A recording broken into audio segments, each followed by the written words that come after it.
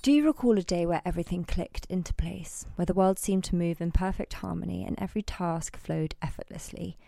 Introducing you to London Nootropics, adaptogenic coffee blends, thoughtfully crafted to elevate and balance your day, delivering all the perks of your beloved coffee, plus the incredible benefits of adaptogens, which also help to dial down those less than loved side effects like jitters, anxiety, and that all too familiar crash. A premium mix of medicinal mushroom extracts and other potent adaptogens, each blend is targeted for a specific purpose depending on what you need. Flow enhances your mental clarity and focus, Zen is your go-to for stress relief and balance, and Mojo offers that clean, natural energy lift. It's the synergy between caffeine and adaptogens that works wonders, allowing us to relish the caffeine buzz without the drawbacks, ensuring a smooth, sustained energy flow. My top pick is the Zen blend. It's a lifesaver for those of us who are caffeine sensitive, and not to mention, comes in the most charming packaging. So why not elevate your coffee experience with London Nootropics? Discover the perfect blend, find your flow, and enjoy an exclusive 20% discount with the code SaturnReturns at londonnootropics.com.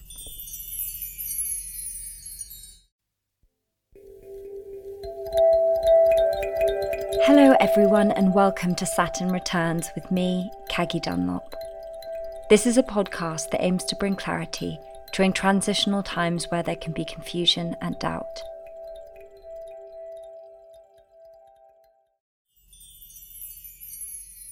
Pausing this for a moment because I've got something exciting to share. Today's episode is brought to you by London Nootropics, the masters of crafting adaptogenic coffee blends that don't just taste heavenly, but they also boost your energy the right way. Now we all love that zesty kick from caffeine. It snaps us awake by outsmarting those sleepy adenosine receptors in our brain. But here's the kicker. Caffeine can hike up our cortisol, giving us the jitters or anxiety, particularly if you're like me and caffeine sensitive. But that's where the magic of adaptogen steps in. These natural heroes level out our cortisol, smoothing the energy boost from caffeine without the downsides. Plus, while caffeine tends to rush in and fade away, leaving you crashing, adaptogens extend that energy, keeping you vibrant without reaching for another cup. So if you want to find your most productive self with lion's mane and rhodiola in their flow blend, Cordyceps in Mojo is known to increase our aerobic capacity, oxygen flow, and boost ATP, so it's perfect before a run or workout or when you're feeling fatigued. So if you're intrigued and you want to dive deeper into their blend secrets and discover which adaptogens sync with you, try visiting their website. And because you're part of the Saturn Returns family, enjoy a special 20% off at London Nootropics adaptogenic coffee with the code SaturnReturns. Enjoy!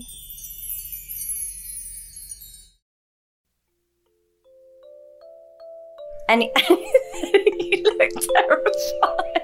I'm not terrified. What? You just don't like that I don't plan anything? Supposing you ask questions that I don't think are very good ones. That's my podcast. Today, I wanted to talk to someone who has thought a lot about feminism and women's rights in a practical context, specifically the workplace. Dr. Sarah Rutherford is a consultant and researcher who wrote the book Women's Work, Men's Cultures in 2011 and has since advised and helped organisations identify barriers to women's progress, suggesting ways they can change their culture and coaching their senior management. She is quite the powerhouse and she's also my mum. So this week's episode is going to be a unique one because it's both educational and personal, as you get an insight into the dynamic between me and my mother. I grew up in Barnes, London, with my mum, my brother, and my dad. And my mum has always taught me to be independent. She's always been very career driven. And that was my example. That was my role model growing up, which I am so grateful for because she's always encouraged me to seek out my own path and not to just settle or think that I'm not capable of doing things myself. She's also educated me a lot about subjects that I perhaps wouldn't have known about. And today we're going to look at the history of feminism because although it's talked about a lot today, I wanted to know how it was different for her growing up. What particularly struck me about this conversation was the fact that feminism is not linear. We only have to look at the US right now to see how things can be overturned. It's scary to think that these rights that we consider to be given can just as easily be taken away. My mum has some interesting takes on if women were more in charge, we could have avoided situations like the financial crash. And this is open to opinion, of course, but it's an interesting one to view things through. Of course, it's really important to point out that although feminism is an all-women issue, in many ways, both my mum and I are exceptionally privileged. We do not want to detract from anyone else's experience of the world. We are just sharing our perspectives as women in the UK in 2022. Before we get into this episode, let's check in with our astrological guide, Nora. Saturn is the planet, or rather it's the collective energy, that thrives for justice and in a certain equality in society. It always manifests in oppression as well as eventual rebellion, which is a paradox in itself. Secondly, Saturn is a genderless concept. Venus and the Moon are for the female energy, the Sun, Mars, Jupiter for the male energy, and therefore what Saturn teaches us collectively is that there's no justice when one gender or the other is being suppressed, marginalized, or oppressed. Hence, when Saturn transited back into Capricorn in 2018 and then in Aquarius in 2020, it awakened on a mass level the issues between races as well as genders, as well as the oppression of one over the other. The patriarchy cannot exist without the matriarchy, and the matriarchy doesn't exist without the patriarchy. Which brings us to the Moon and the Sun. Esoterically, the Sun is the male principle and the Moon is the female principle. The Moon shines when the male honors her and sheds its light onto her, but equally the Sun wouldn't be able to have the value it has without the Moon, for the Sun gives the Earth the energy to thrive, but the Moon guides and counts time to count back to the Sun. It gets deeper esoterically, but let's circle back to Saturn. Saturn is a neutralizer. It has no preference. Male, female, black, white, and everything in between. All it cares about is duty and equality, from one team to another. And without it, there's no balance. The concept of yin and yang is destroyed when either energy, the male-focused movements or the female-focused movements, ignore the betterment of the whole, of our legacy, and in turn, our future. And that's what Saturn teaches us all in a holistic way. That we're to honor the feminine without neglecting the masculine, and that we're to shine a light upon the feminine if we want a future at all. Well, Mum, welcome to the Saturn Returns podcast. Or actually, I should introduce you as Dr. Sarah Rutherford. That's better. How are you doing? I'm fine this morning, thank you. So for the audience that doesn't know, because they're not going to, would you be able to explain a little bit about who you are beyond being being my mum, the person that brought me into this world and raised me? So I had been a financial journalist when I had you two, carried on for a couple of years, and then I was offered a job which would have entailed me working really quite long hours. So I decided that it would be too much to do that and have children at home that I wanted to see. So I decided to go back to university.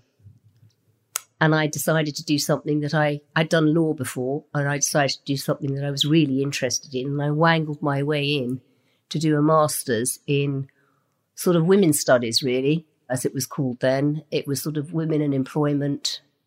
It was sociology. It was sociology of employment and the sociology of women and research methods. And just to kind of, bring it into today, that's something that's obviously a lot more present and discussed, but back then it wasn't. Actually, sociology was quite a big thing back then. But women in the workplace? Women in the workplace was just starting, and actually what it was we did courses. The one course was employment, and that was looking at everything to do with employment, nothing to do with women particularly. And then the other course was looking at women's studies, so that was looking at everything, like, pornography, prostitute, everything. And because of my background and where I worked in finance, I decided to combine the two you've obviously studied the history of feminism in a way that most people haven't, but it's become a very popular topic today.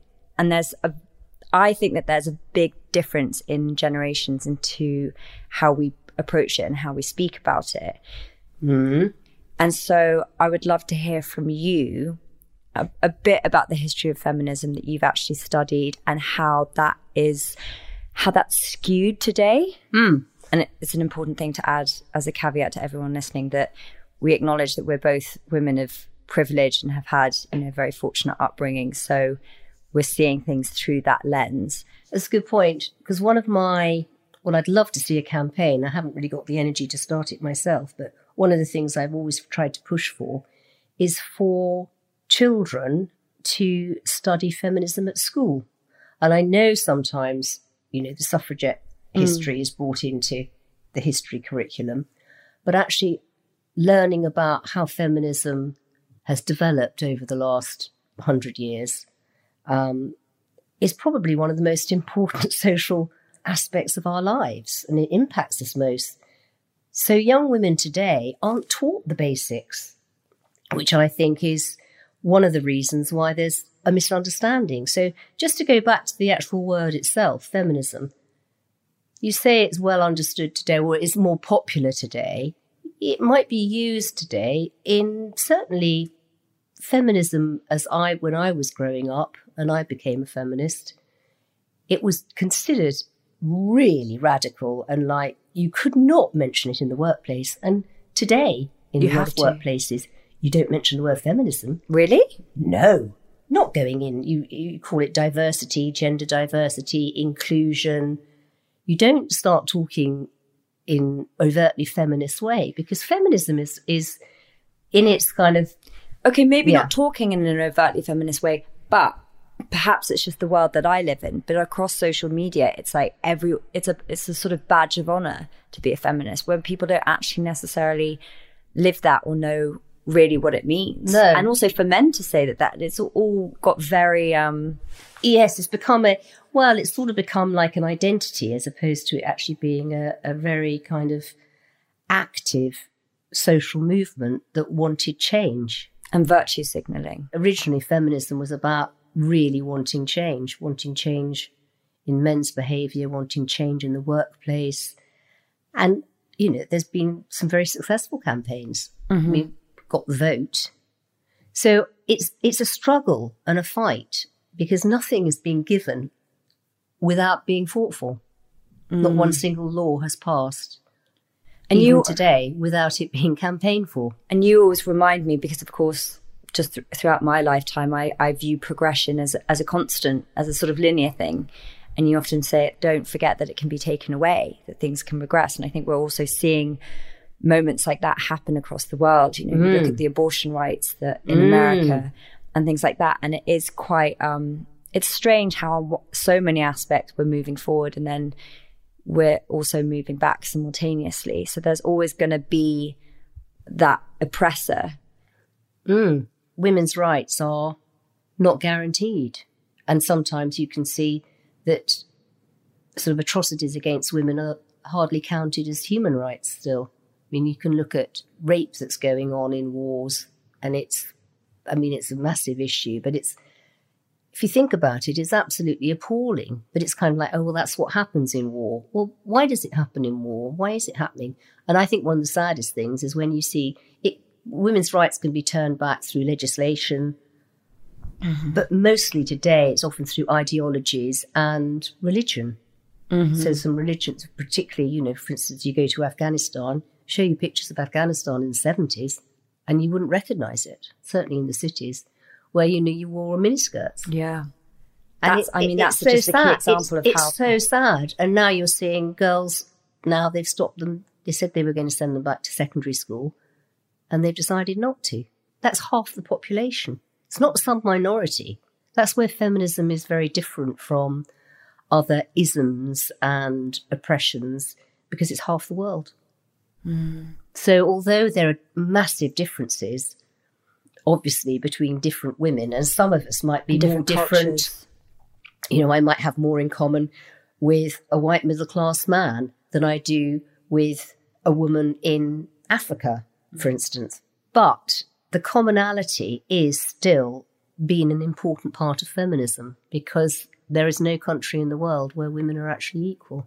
No country in the world. But do you think when we're speaking about feminism today, and let's just, keep it within the Western culture, you say it's half the world, but it's not actually speaking for half the world, because the topics of conversation we're having around it, let's just say within the UK, aren't necessarily... I see what you're saying. I think the original ideas of feminism, which focused on dignity, respect, and the key pillars, and and male violence are the kind of commonalities that you could actually point to all around the world. Mm-hmm. There is no understanding of feminism unless you understand that actually on some level all women are impacted by some kind of patriarchal system.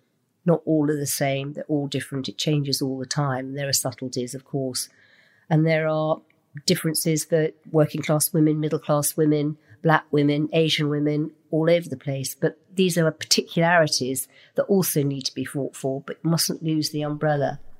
Otherwise you lose the power of the united front sort of thing. Do you think it is losing its power by becoming sort of more fragmented? Yeah. Well, that's where the whole argument about intersectionality and what that means and how it applies. And I think I've just been reading a book called The Power of Difference, and he puts it very well that in different times in history, you need to have the overarching group. Mm-hmm. For instance, the suffragette movement was divided into two. They had very different approaches to how to get the vote. Which were what? One was more advocating for sort of more like violence and throwing homemade bombs and stuff. They did not to kill people, but just to sort of that kind of, and the other wasn't so much. But what they did was that they sort of buried their differences to get the main thing and then go their separate ways.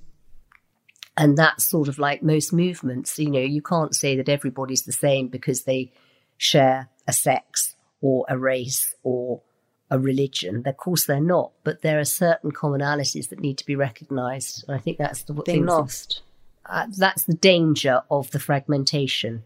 That I've argued that diversity is a word, and I'm talking about in the workplace here.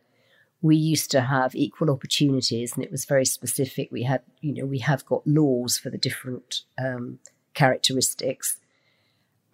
But by making everybody's different, diversity, which is what it means, you kind of lose, well, everybody's different. So where's how broken down are you going to get? And I think it's sort of because we've become much more individualistic as a society. And then what happens is people start turning on people that are actually fighting for the same cause ultimately. And I think that has become because of social media and the internet, and we're just all existing in our own echo chambers and end up actually shouting at the people that we're supposed to be supporting. And that's also where I don't think it's a very progressive place to be, even though that's where it's all sort of coming from, is that people think that by saying these things to each other that they are being progressive, and it's sort of like a validation of their morality or it's putting the power in language, which is where really I think identity politics has gone, a focus on what you say and words and language, whereas the people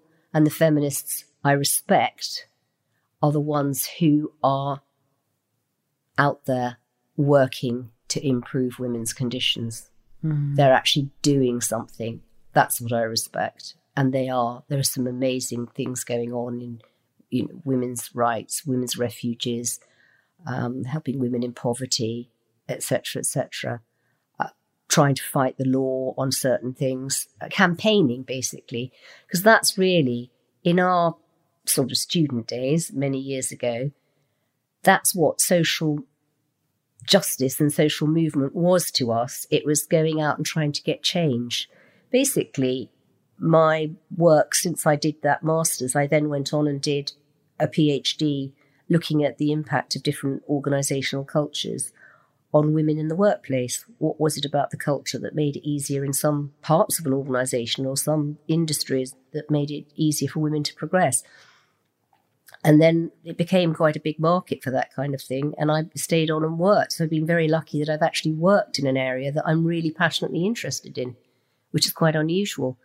But, I've met huge numbers of women in the workplace. So I reckon I sort of understand what the issues are. Mm-hmm. And they're fairly kind of common across the different...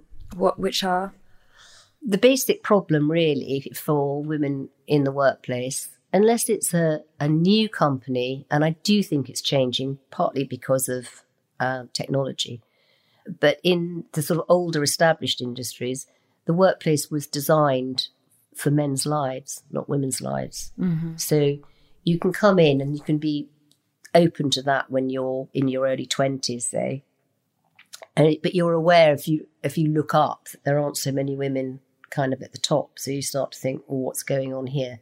And then even the hours, although maybe the pandemic has changed that and will change that. But if you talk to women, they are trying to work as men used to work when they had wives at home. Mm-hmm. Which is and not they might well sustainable. have children. It's just not right. Mm. And so there's still a lot of change. I mean, I look at more organisational change, at how organisations should change maybe the ways that they work as well as their culture. So the places that the workplace issues for women has been in the past harassment. Mm-hmm. And that can mean overtly by one man bothering you, or it can be a bit more subtly, which I do call a form of harassment, which is where you get marginalised, like left out of emails, a bit ignored at a meeting, your ideas come up, but then somebody else brings them up and he's a bloke and he gets it heard. Very familiar things. Also, just the ways in which women work are, on the whole, different. Of course, there's some crossovers. If you have one of those Venn diagrams, you've got crossovers and there are bits in the middle where I probably work in some ways in quite a masculine way. That you do? I probably do, yeah. But I'm just saying that from my own observations. But one of the things that I think I have noticed is that women are, and I'm just really go back to wondering whether this is actually a sort of genetic, biological thing, is that, for instance, in my research, I noticed that women's styles of managing, this is looking at management, are different, on the whole different. And women think they're more different than men think they're different. You see what I mean? As in, what do you mean? So when I did my research, asked the question, do you think women manage differently? Mm-hmm. Vast majority of the women said yes. And men said no. But quite a lot of men wouldn't know. They'd never let them. but men didn't. But men were also, some of them did recognise it. But women had to probably, have and continue to have to mould themselves to a more masculine especially way. the more senior they go up. Yeah. So I noticed that the styles changed as they went up the organisation, and in some respects that might be that the business demanded it. But things like risk management. And this has been written about a lot. So people said after the financial crisis, that wouldn't, this was in 2007, 2008. That wouldn't have happened if we'd had more women at the top. Mm-hmm. I actually do believe that. I do. And in fact, Iceland responded by actually immediately making women the head of their banks, afterwards. Didn't they? Yeah. And it was meant to happen here. And that's really one of the pushes that started to get more women going on corporate boards and things. But I think it's because as a woman, if you're a mum, let's just go back, this is throughout history, you have to kind of watch out for your children when they're little. You have to, they need a lot of looking after. Therefore, you're constantly slightly looking ahead. Assessing the risk. Is there danger over there? It's sort of, I guess it's probably a combination of culture and biology. Yeah, nature, nurture, definitely. I wouldn't have thought I was an obvious nurturing type. Not that maternal. Not that maternal like that. But when you have children, you do suddenly notice that you are looking out, and fathers are brilliant, can be brilliant. In my experience, they don't look out in quite the same way. And I've seen that in management, and I'd say that's what happened with the huge risks taken in the financial crisis, which, if you look back and sort of see what they were, it was just an accident waiting to happen. And I'd also say, for instance, at the beginning of our lockdown when ex-MP Amber Rudd said to Boris Johnson and the leadership, could you make sure you've got plenty of women around you, because there'll be consequences that maybe you won't see. And now we're seeing what's happened. Children not going back to school. Just in terms of thinking a bit more holistically of like all the variables, all the things to weigh up. So kind of in a crisis point that actually women are better in. Yeah. And I mean, this is an example of, it's slightly different, but along the same lines. I once went to a talk by a female sailor called Tracy Edwards. Mm-hmm. She sailed around the world. She's one of the first women to do so in a group of women. Anyway, they made a brilliant film called Maiden. You can still get it, I think. It's absolutely fantastic. And she gave this talk, and she said, people said, how did you manage with women? She's tiny, 5'3", tiny, slim. And she said, well, as a woman sailing that kind of, across Pacific and all the rest of it, you have the same boats, but you sail in a different way. If you see that there might be a hurricane coming, you change course and go round it. She said a boat full of men might sail much closer to the hurricane and get hit by some of it, but they're strong and they're big and they can probably manage. I know I couldn't manage. We know we couldn't manage. And actually, she ended up doing better than most of the men by just taking a little bit more of a careful course around. It's that kind of thing. I mean, it's generalisation. But it is a generalisation, but I think we both, individually and collectively need a bit of a balance of both. We need both. Absolutely. I wouldn't say, I've worked in both extremes. When I was a journalist, I was in one department that was practically all women. And that wasn't particularly healthy either. No, that can be really toxic in its own way. Everybody's emotions were all over the place. They were, basically, there was always somebody in tears in the loo. and it was sort of like we just needed the balance. And I think that maybe one of the last things to happen in the kind of, in my world, in the workplace, is for men, and a lot of them do now, really recognise that women might bring something different, but it's just as good and it's just as needed. Yeah, and probably from, just having my own experience, I've always been brought up with a lot of male energy in my life, and I love men. So, and I've also been fortunate enough that the work and the industries that I've been in, I've never really had any bad experiences like that. Perhaps a little bit in the music industry where it's like some not amazing things happen. But with everything that's happened over the last couple of years, and I guess especially with the Me Too movement that kind of exploded things, but I'm concerned with it becoming a sort of like, because the masculine and the feminine is essentially, I think, what you're talking about, and those are more energies. And so it's like a combination of that as opposed to just gender, because I think I've also met many men that perhaps might feel in the same way that you or I do when they go into like quite a male-dominated environment, and they might feel, not very comfortable and having to lean into aspects of themselves that aren't natural. But because they're in a man's body, everyone's like, oh, they're just another man.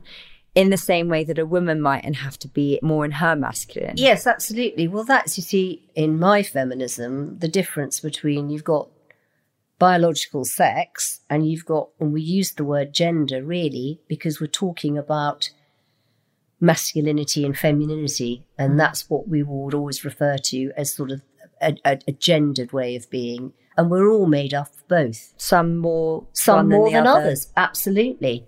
I think to go back to what you said about how we operate in the workplace is there seems to be like a bit of a feminine wound around women helping women. And I spoke to Elise Lewin about this because, and she kind of connected it to the witch trials and the fact that, women there weren't many spaces for them. And so therefore it creates this slight, well, if I tell you how I've got ahead, then I'm going to put myself behind. And I don't know whether men carry that. No, they don't carry that. But so it means that we're actually not only not creating those spaces, but actually actively not helping each other because of this kind of, well, there's not room for all of us. So therefore, if I give you information that's going to help you go forward, I am actually hindering myself. Yeah, there's a bit of that. I mean, I'm really hoping that that's dying out. But certainly when I was, when there were really very few women in the sort of senior echelons of business, there was this thing, we used to call it the Queen Bee syndrome, which is, I've got here on my own, I'm not helping you, sort of thing. Well, And I feel does the it still residue go of on? that. That's a shame that still goes on like that. I've seen much more nurturing and much more. Also, I think that it is, although it's a bit of a pain sometimes, it's incumbent on older women to help younger ones. It's really, really important, because that's what men do to young men in the workplace, whether you call it mentoring or sponsorship or informal or formal. Of course, because we see that with Freddie and how many people, just in terms of who we know through families and friends that can help. But I think to kind of carving out these new careers, there's no one above us that have done it. No, And you're that's kind the of like thing. new. You're new at it, so it's probably the last thing you want to hear, Cag. But perhaps you ought to form your own. But I should. But you are. That's all. You only need a small group, really. Yeah. You don't need a huge, great network at this stage, because it's not that you need. It's just sharing some of the problems and the solutions and helping one another in a very practical sort of way. And not being afraid to ask people for help. Not being afraid to ask, because it's actually a new area. Yeah. So, Because I think even with you, when we have some conversation, and it probably just triggers that part of me that's always felt like, oh, I'm this dyslexic creative, so therefore, like, don't ask questions because you're going to be seen as stupid. But also, like, I'm figuring out stuff for the first time on my own, and therefore going to make mistakes, going to get things wrong. But if I don't speak out about it, I'm not going to learn. I'm not going to learn. No. And I'm not actually going to progress. I'm just going to be stagnant. So that's something that I'm probably struggling with a bit at the moment. And that's, a very common thing and a difference between men and women, that men are like, I have no idea, I'm going to give it a go. Or if they're in a meeting, they're like, does anyone have an idea? And men will just say whatever comes to their head. Whereas women will have like something incredible and they won't say anything. Yeah. It's terrible that still goes on. It is. And then also that thing of having to be like so accomplished. Elise spoke about it in her book. It was like, she's someone that's so well read and so accomplished, and yet she's finding herself saying all the things she's not, so that she doesn't get in trouble for guising herself. Whereas like men seem to be kind of the opposite. I did write something like this the other day. The best explanation I've seen ever, it was a book about symbolism and organizational cultures and women by Sylvia Gerardi. And she says that this sort of apologetic tone and wanting to be like, applying for a job with, when you've got 110% of all the things they ask, et cetera, always sort of saying, can I just ask, I'm sorry, all of this. Where does that stem from though? She said it comes from the fact that as women, we've gone into men's space and we've broken a symbolic order. Ooh. And therefore we have to apologise all the time. For our presence For there. our presence. And I think it's still going on. Yeah. Like on the tube, you look at women and they're probably all kind of like quite hunched up in their seat. Men will be all spread out. They can't see you. But it's sort of like taking up space, taking up public space. Women still kind of like will try and make themselves quite small. And in a meeting, don't say anything unless it's really, really good. All of those kind of things. And even in my research for interviewing quite senior women, when I wrote my book, I interviewed this one woman, I won't name her, but she's really, really kind of at the top of her game in terms of, she's a non-exec and loads of things now. She still said she has to actually think about, when she makes a point at a meeting, of getting people's attention. And she's thought of ways of doing it. She said, I'm so fed up with saying things and then somebody else saying them later as if I had not said them. That we're talking about somebody that's, FTSE 100 non-executive woman.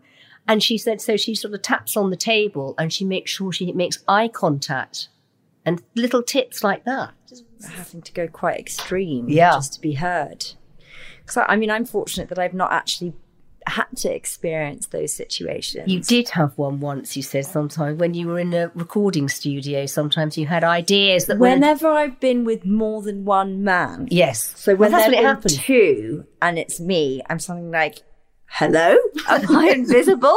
I actually had it on a podcast the other day when it was two men and me. And for the first time in years, I felt that feeling of, oh, I'm the minority and I'm the one that's going to be sort of left, all those feelings that it came with. And I really had to kind of ground myself in that moment, be like, you have something to contribute here. Don't, because it's an energetic thing as well. And it makes you want to be small, makes you want to not speak up. Well, sometimes it can feel like a bit of a fight to be heard. Totally. That's where men have to learn to be quiet sometimes. Yeah. So in the process of writing your book, what would you say the most shocking revelation was? Well, there wasn't much revelation in as much as the book is a combination of all my research weaved into stories about my consultancy, obviously slightly disguising the companies, etc., and the people, etc. Probably talking to women like the one I've just mentioned, who is the senior, very senior woman in the business world. I was a bit shocked that was still going on at that level with somebody like her. I found that quite disappointing. I also interviewed a lot of sort of 28-year-olds, women, to ask them. I did kind of like a snowball sample to ask them about various aspects of their career planning. And I was a bit shocked that so many of them were already planning to move somewhere where they thought it would be easier to have children. In fact, they might have been younger than 28. They might have been like 26, 27. And these were all kind of professionals. And they were going to move because it didn't lend itself to... Yeah. Well, I guess, you know, to tie all these things in a little bit, it is hard when you've got quite an established structure and business model to suddenly make it more female orientated. It is. It's actually a lot easier when you're starting from the beginning. Yeah. Like I am. Okay, I have no idea what I'm doing most of the time, but at least I can cultivate things that are around what works to be a woman, like how it works to be a woman and how we, you know, and already I try and do things that mean that it's not that rigid in its hours and stuff like that. It is about, I mean, when the industry and the business is very established for men, it's very difficult. And it's not a coincidence that one of the companies that I spent some time talking to the founder of, a computer kind of process consultancy company, really, she founded it. And it just ran in a very different way. And she said that she had 4 children. She said, I employ people on their values as much as their experience. She said, if you're very bright, you can learn the things that we do. And you have to understand that people here have families and they want the time. So she ran it on a very flexible sort of basis. But she had that opportunity right from the start to do. And that doesn't happen that often. Another aspect, actually, that I did find interesting, not so surprising, but very interesting, was that one of my case studies for the book was a FTSE 100 company. And it had a very unusual situation at the time. It had a female CEO, chief executive officer, and a female finance director, and a female, some other female on the main board, all at the same time. And it wasn't really till I interviewed a couple of the men on the board, I realised why it was. OK, publishing is quite a female-orientated industry, but so are lots of others, like retail, and they're not necessarily got women bosses. And it was the kind of men that were on the board and the kind of men at the top of the company. They were much more, I would say, less masculine in terms of their approach. They'd come from journalism and these kind of subjects. And actually what it said to me was that these men didn't mind moving over and letting women come in. Whereas actually once you start didn't have egos.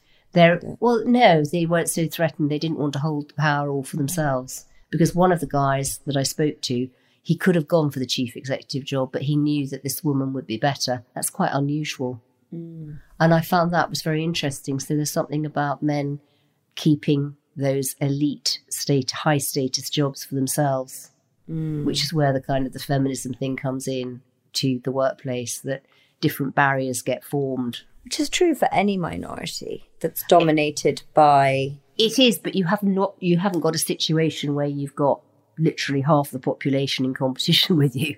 You know, it's half and half. So, funnily enough, you see, women aren't a minority. They're an underrepresented group in certain places. Yeah. Okay. But with other underrepresented groups, or who really are in a minority, in some ways they're far less of a threat because there aren't very many of them. But for men in power, a huge number of women coming in at the same level is much more of a kind of threat, much more of a threat. So it's about competition in the end. Well, before this cuts out again, is there anything else you'd like to add for our listeners? Because obviously you just mentioned the fact that a lot of your studies were, 28-year-old women, and that is a large portion of our listeners is female. And yes, I would certainly advise young women to research well in terms of their career paths and what they're doing, and to find mentors, sponsors, other women. Doesn't have to be in your organisation, but maybe across your industry, join a sort of network of some sort, because it actually can feel that it's just you, and it isn't, and you'll find some commonality.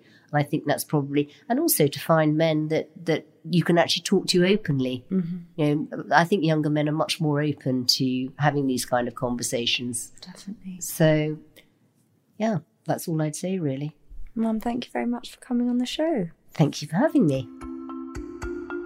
I hope you enjoyed this episode with me and my mum, and it gave you some food for thought. I loved listening back, and although we do have these conversations, probably more than most sort of mother-daughter dynamics, it's quite interesting to actually sit down with her in a more professional setting and see what she has to say. And it's incredibly impressive, and I'm very proud of her and everything that she's gone out to do. So thank you very much, Mum, for joining me on Saturn Returns. Thank you guys for listening to this week's episode, and remember, you are not alone. Goodbye.